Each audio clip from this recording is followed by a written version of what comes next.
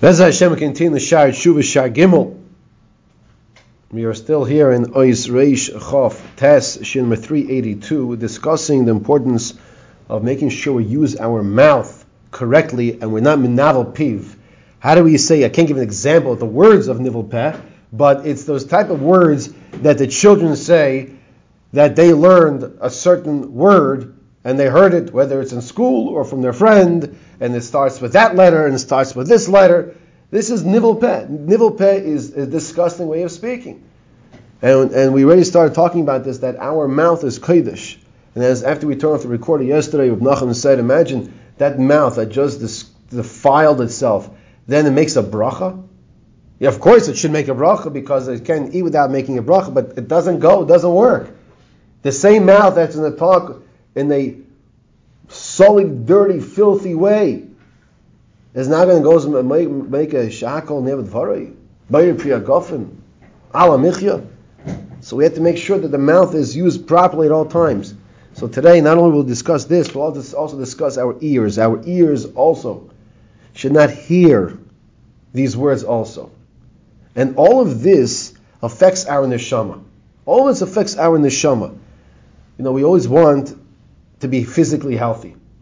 And the older a person gets, they become more conscious of exercising, or at least meet the need for exercising, of the concept of eating healthy, and and all of these type of things that in proper measures, they do things properly. We always have to focus that is all important, but that's only for the neshama. In other words, the guf is here for the neshama. Continues Rabbeinu Yoina, "Uva'avor zois hamnavos piv keved ovoin." One who uses his mouth and speaks in an indecent way with his mouth, it's keved ovoin. His speech is heavy with averos, v'nisov v'neloch, and it's loathsome and it's tainted. His speech is disgusting. Ki ozav v'hniyah chapushu v'atznius. Why is this? The reason is because this person is not talking the way a Yid's supposed to talk. There are different character traits, such as busha, bashfulness, chesed, kindness, rachmanos, mercy. These are the midos of a Yid, as the Gemara in Yevamos on Daf Ayin Tes tells us. These are the traits of a Yid. When a person uses his mouth in a disgusting way, he's not talking the way a Yid's supposed to be talking. And it ruins him. It ruins him. You know, sometimes you're driving on the turnpike and you see all of a sudden the 18-wheeler puts his foot on the pedal, and all of a sudden that smoke shoots out into the air, all that pollution. Could you imagine if a person would put his mouth on the exhaust at that time? He'd kill himself.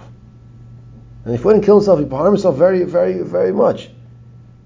When a person is involved with listening and speaking these type of words, he's putting his mouth on the exhaust of this 18-wheeler, and the whole 2-hour trip that they're going from Philadelphia to New York, it's that exhaust, that pollution is entering into his neshama. We have to use words and terms that we can relate to. We can't understand the spirituality of our neshama.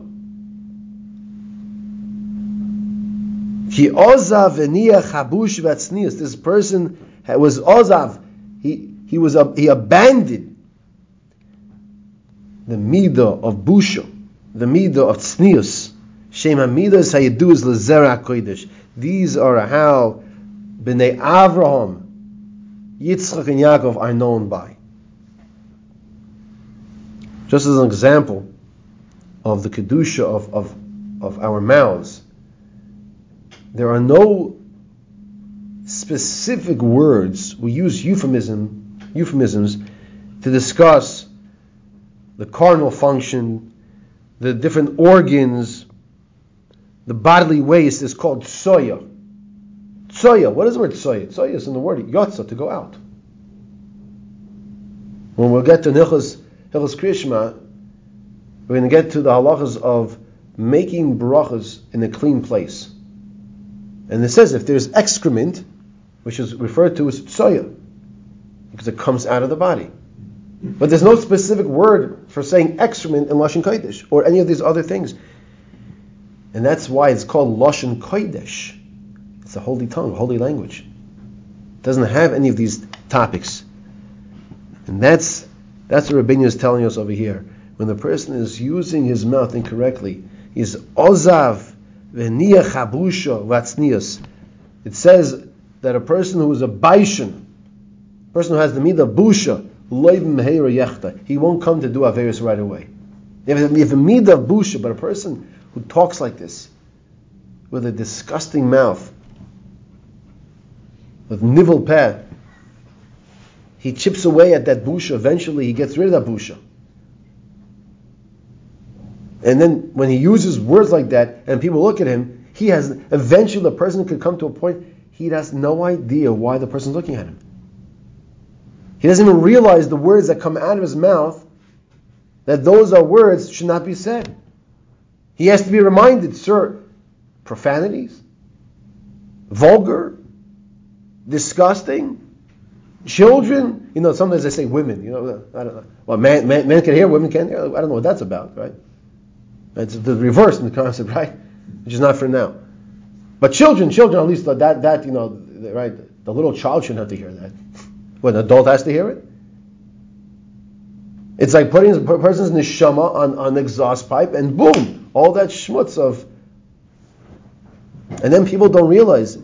But then their sensitivity to Limud HaTorah is not there. Their sensitivity to mitzvahs is not there. Why? Because they dulled it. They dulled these senses. Like you have a baker or you have a chef who they burn sometimes because in the kitchen so much they burn the tips of their fingers sometimes. They have a higher sensitivity. It's not an issue sometimes. The senses are not as the. A person who is chipping away at the kedusha, he doesn't even realize the damage he's doing to himself. It's like the person who smokes, and the doctor says, you have to stop. It could be detrimental. It could be life-threatening. What does he do on the way out? Lights up a cigarette.